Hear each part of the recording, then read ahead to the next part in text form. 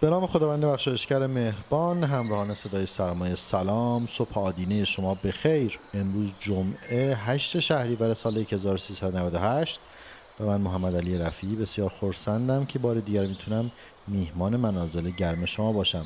لطفاً همراه ما باشید.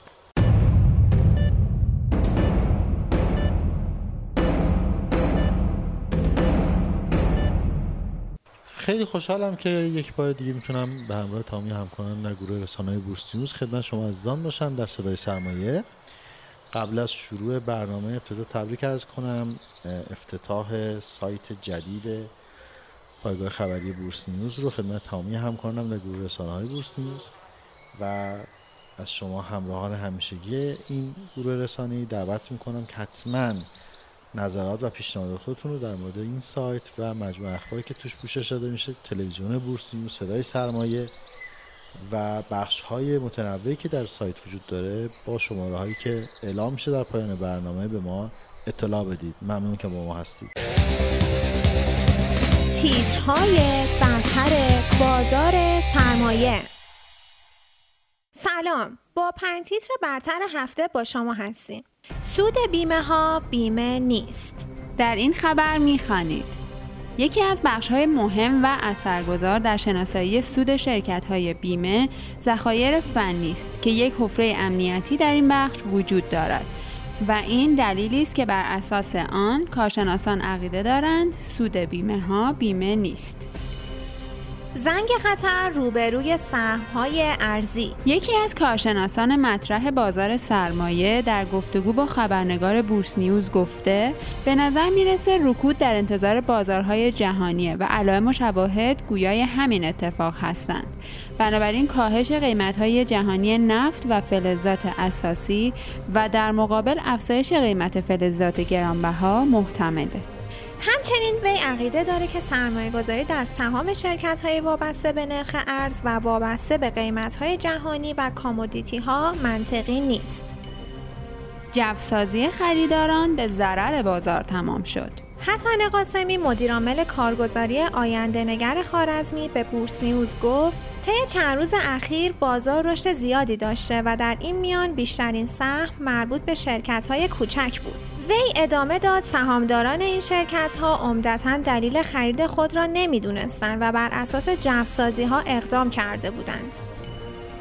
همچنین یکی از خبرهای مهمی که در هفته که پشت سر گذاشتیم خیلی سر صدا ایجاد کرد، خبر مهم آغاز اجرایی شدن دستورالعمل جدید بازار پایه 25 شهریور ماه و خب کم نگهکن شدن معاملات از چهارشنبه 13 شهریور ماه در بازار پایه بود که خب خیلی حاشیه ایجاد کرد. پایگاه خبری بورس نیوز و گروه رسانه‌های بورس نیوز از همون ابتدا شروع کردن برای شفاف سازی با اهالی بازار سرمایه گفتگو کردن که شما میتونید این گفتگوها رو از روز شنبه در پایگاه خبری بورس نیوز و تلویزیون بورس نیوز مشاهده بفرمایید و مطالعه بکنید. ما سعی میکنیم توی هفته آتی بیشتر در مورد بازار پایه و تغییرات اون صحبت بکنیم. با ما همراه باشید.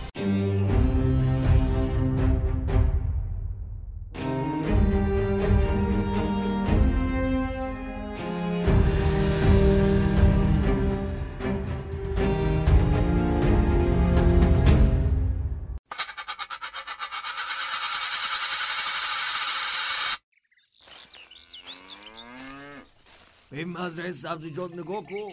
اینجا به راحتی شکلی نشده. روز اول کارم مثل وضعیت الان تو بودم پسر جون. یعنی شما مثلا تردید داشتین؟ بالاخره شروع هر کاری یه جور ریسک دیگه. اون وقتا فکر میکردم اگه مزرعه محصول نده، اگه آفت بهش بزنه، اگه سرما بزنه، 1000 تا مسئله ریز و درشت دیگه پیش بیاد چیکار کنم. واقعا چیکار کردیم؟ اگه میخواستم به این اگه مگه عادل بدم که این مزرعه به بار نمی نشست آقا. ولی میگم ریسک بورس خیلی بیشتره. هر کاری ریسک داره پسر، هر کاری. اما تو راحت میتونی با یکم مطالعه و تحقیق و البته مشورت بفهمی که چطور باید وارد بورس بشی که نفع بیشتری ببری. یعنی نظر شما اینه که این کار رو حتما انجام بدم؟ حتما. چون توی 2 سال سربازی هم پولت به گردش در میاد، هم به اقتصاد کشورت کمک میکنی، هم سود میکنی، نه جان ها سود میکنی. پس تصویب شد. یعنی میشه پولم الان مثل مزرعه شما اینقدر بار بده؟ پسر جان ها، هر کار اصولی و درستی به بار میشینه و ثمر میده. این رو هیچ وقت یادت نره، هیچ وقت یادت.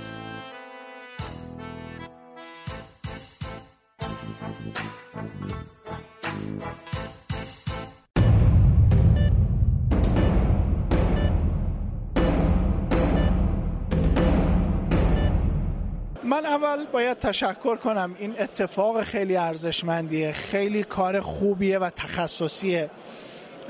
خواهشی که ما از دوستان بورس نیوز داریم این هست که به گسترش فرهنگ سرمایه گذاری کمک بکنه، به تحلیل و عمق بخشی به بازار و تحلیل بیشتر کمک بکنه.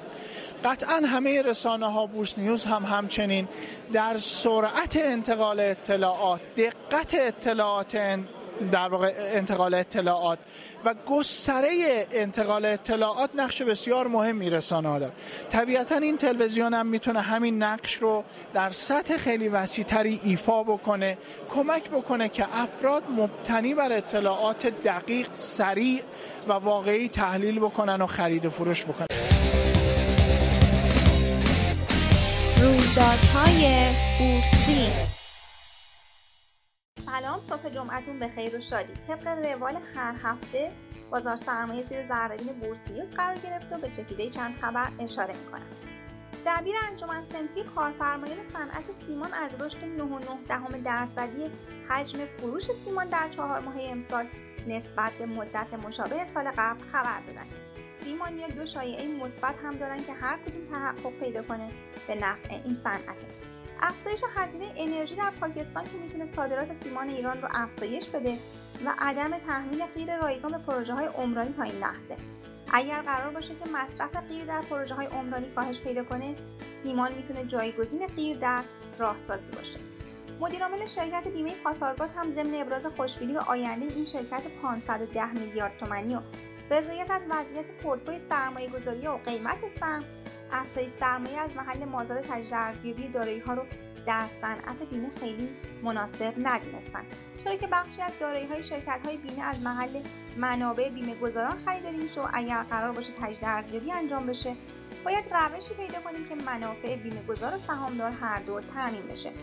معاونت مالی و اقتصادی شرکت توسعه معادن و فلزات هم اعلام کردند نگرانی بابت افت سودآوری زیر مجموعه‌های و معادن در نیمه دوم سال وجود نداره. کارشناسان صنعت خودرو کماکان تاکید دارند بهبود وضعیت صنعت خودروی کشور در گروه عدم مداخله دولت در امور خودروسازانه. هرچند که با روی کار اومدن یک مدیر توانمند و شایسته و حذف بعضی از مدیران فاسد از رانت و فساد این صنعت هم کم میشه. این هفته اختلالاتی هم در سامانه معاملاتی بورس داشتیم. طبق صحبت‌هایی که با مدیرعامل شرکت مدیریت فناوری بورس داشتیم، مشکلات ناشی از اختلال یکی از 4 تا دیتا سنتر سایت TSEPMC بود. البته حجم بالای معاملات هم مدیران این شرکت رو غافلگیر کرده. ایشون قول دادن ظرف 2 هفته آینده این مشکل کاملا برطرف میشه. امیدواریم این اتفاق بیفته، چرا که در صورت آزادسازی سهام عدالت این وضعیت میتونه نگران کننده باشه. گفتگوهای متعددی هم این هفته با کارشناسان بازار سرمایه داشتیم که توصیه میشه متن کامل این گزارش‌ها مطالعه بشه. اما چیزی که هست، تقریبا اکثرشون اعتقاد داشتن که سهم‌های دلار محور و کامودیتی محور توی این شرایط خیلی برای سرمایه‌گذاری جذاب نیستن و بهتره به سمت سهم‌هایی بریم که احتمالاً تجدید ارزیابی داشته باشن.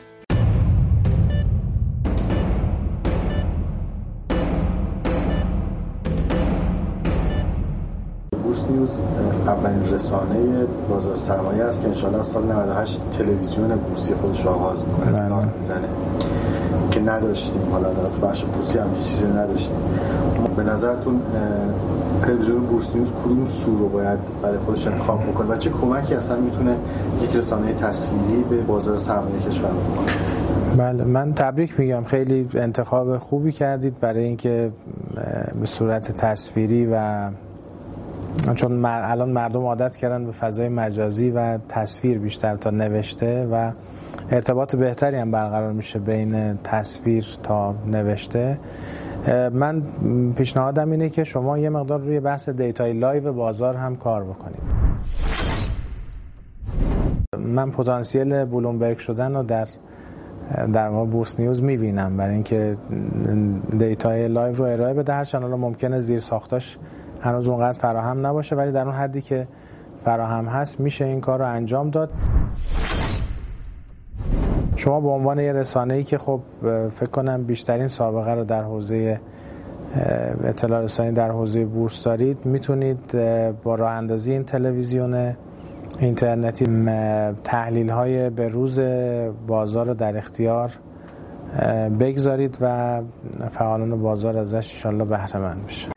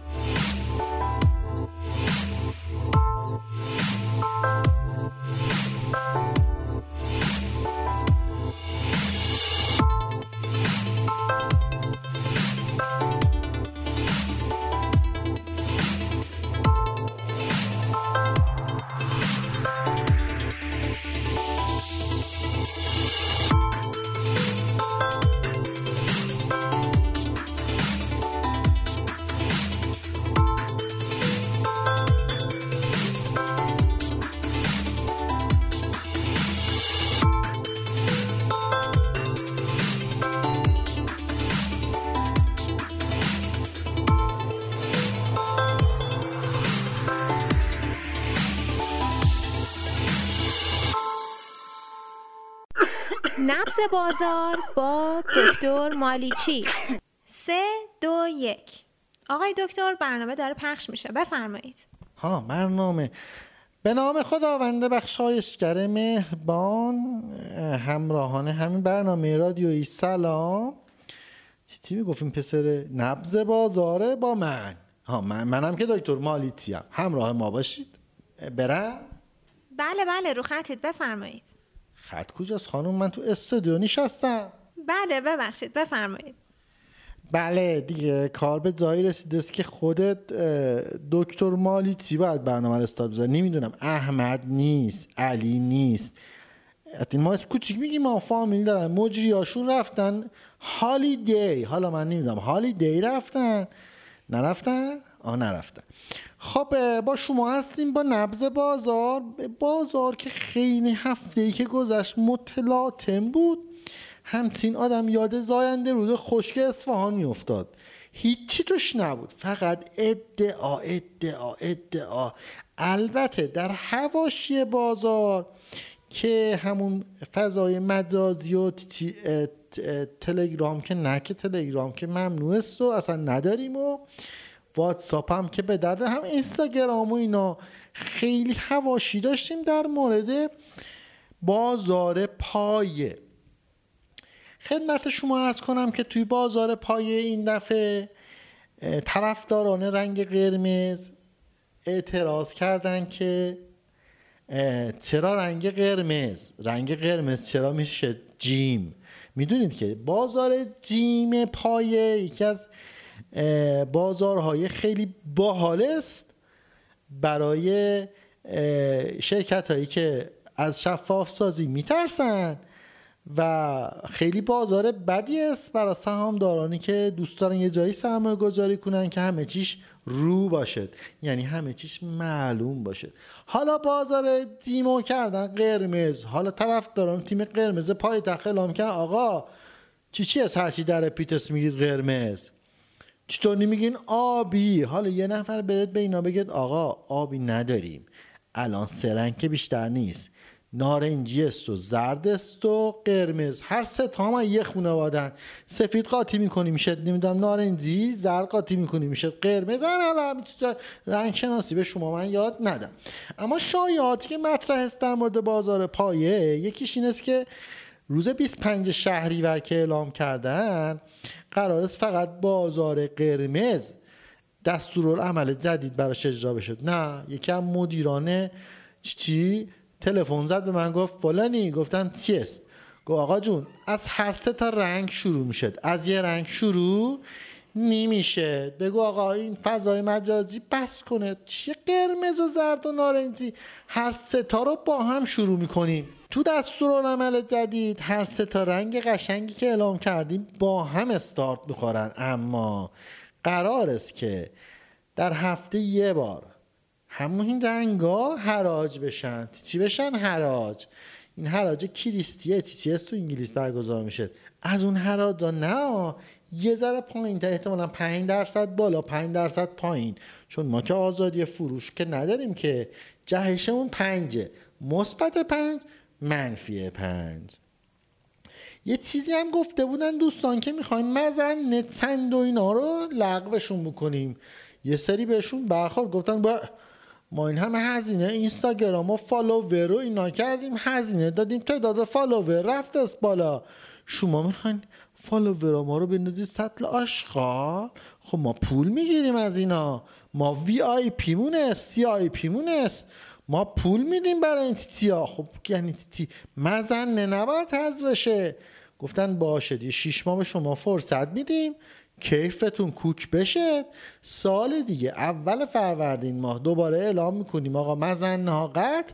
حالا احتمالاً به نظر خودم که اینطوری میاد که اعلام میکنن مزنه ها لغو است، بعد اینا دوباره اعتراض میکنن، بعد اعتراضشون دوباره میاد تو رسانه ها فضا سازی میکنن، فضای مجازی فضا سازی میکنه، دوباره 6 ماه به تعویق میفته. هیچی، همینطور که پیش میریم جریان مثل اون یورو 5 و یورو 6 ماشینا بود که مدت ها میگفتن تا این ددلاینتون انقدر است، 2 سال بعدم هنوز عوض نشده بود. به نظر من که خیلی دکتر باهوشی هم، این اتفاقات بازار پای اتفاقات بدی نیست. البته اگر برخی از دوستان و شرکت‌های زورمند و زورساز و پولدار و پولساز و راندخار و راندساز و اینا بعدشون نیاد فشار نیارن، بعد به فشار بعضی از دوستان فشار زیاد نیاد، مقاومت بکنن، بذارن بازار پایه هم کمی آب و هوای شفافیت رو در خودش حس بکنه. راستی چرا بعضی از این شرکت ها که اوکی و باید برن بازار بالاتر انقضی بازار پایه اونم من نوجیمش رو دوست دارن؟ اگر جواب این سوال به ما دادید ما سعی میکنیم من مدیران ارشد بازار سرمایه که هدیه بسیار نفیس به شما بدیم که چرا بعضی از شرکت ها مثل یکی از شرکت ها که اسمشون میبرم اینقدر بازار جیمو دوست دارن. تا هفته بعد که انشالله که این دوتا مجره برنامه بیشیند به جا هالیدی سر برنامهش. خداحافظ.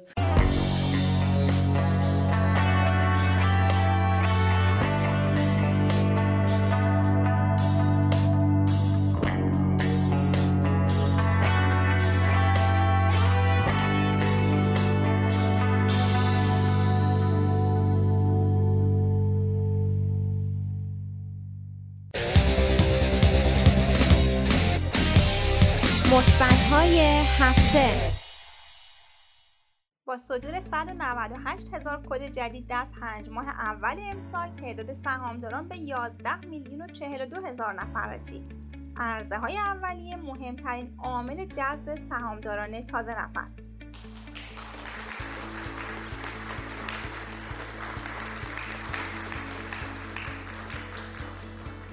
افزایش وام ضروری بازنشستگان کشوری تا سقف 7 میلیون تومان.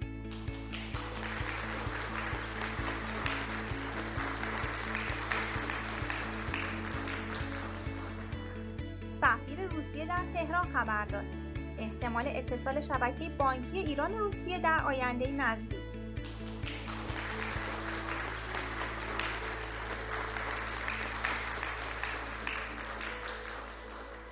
وزیر اقتصاد اعلام کرد بورس بهترین گزینه برای حفظ ارزش پول ملی و سرمایه‌گذاری پربازده.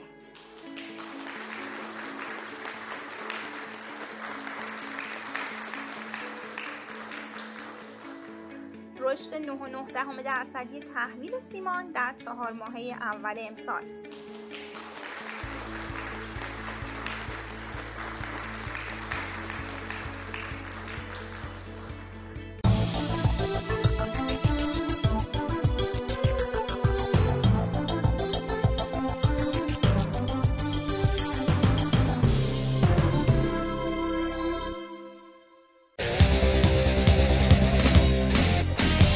بازارهای جهانی.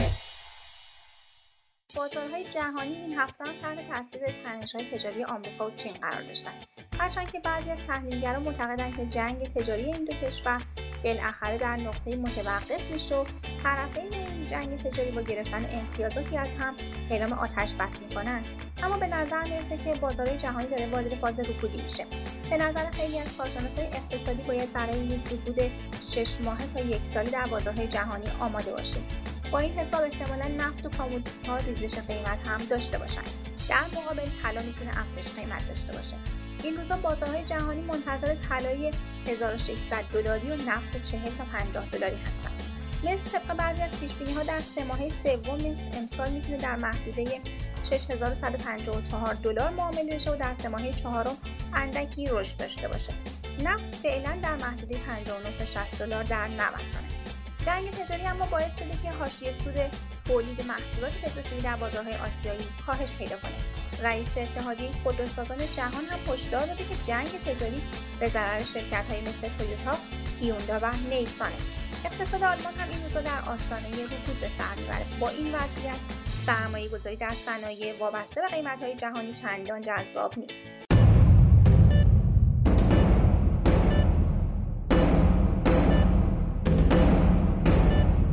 همونطور که قبلا اعلام کردیم شما عزیزان میتونید نظرات خودتون در مورد صدای سرمایه و همچنین سایت جدید پایگاه خبری بورس نیوز و امکاناتی که داره با شماره تلفن‌های 88 88 24 31 88 78 39 49 88 77 33 18 و 88 79 84 33 با همکارانمون در میون میگذارید. هم سعی میکنیم از صحبت‌ها و نظرات شما استفاده بکنیم و همچنین که سوژه‌ای دارید مطرح بفرمایید، حتما اون سوژه ها رو پیگیری خواهیم کرد و قول میدیم که سوژه های شما روی زمین نمونه.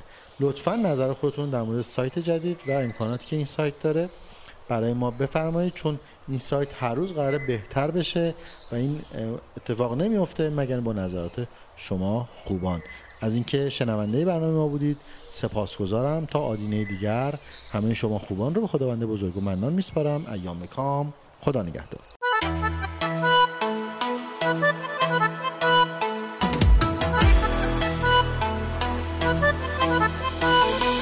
با عشق تو از مردم این شهر بریدم آهو جان، تو خوشخط و خالی و منم ندید بدیدم آهو جان، زانو زدم رو به روی تو تا ببینی هستم آهو، ساغر به دستم امشب و تا ببینی مستم آهوی منی جون منی توی قرار منو، آتش بزنه امشب دلمو بیا و خانه نرو، احساس منی یاس منی توی بهار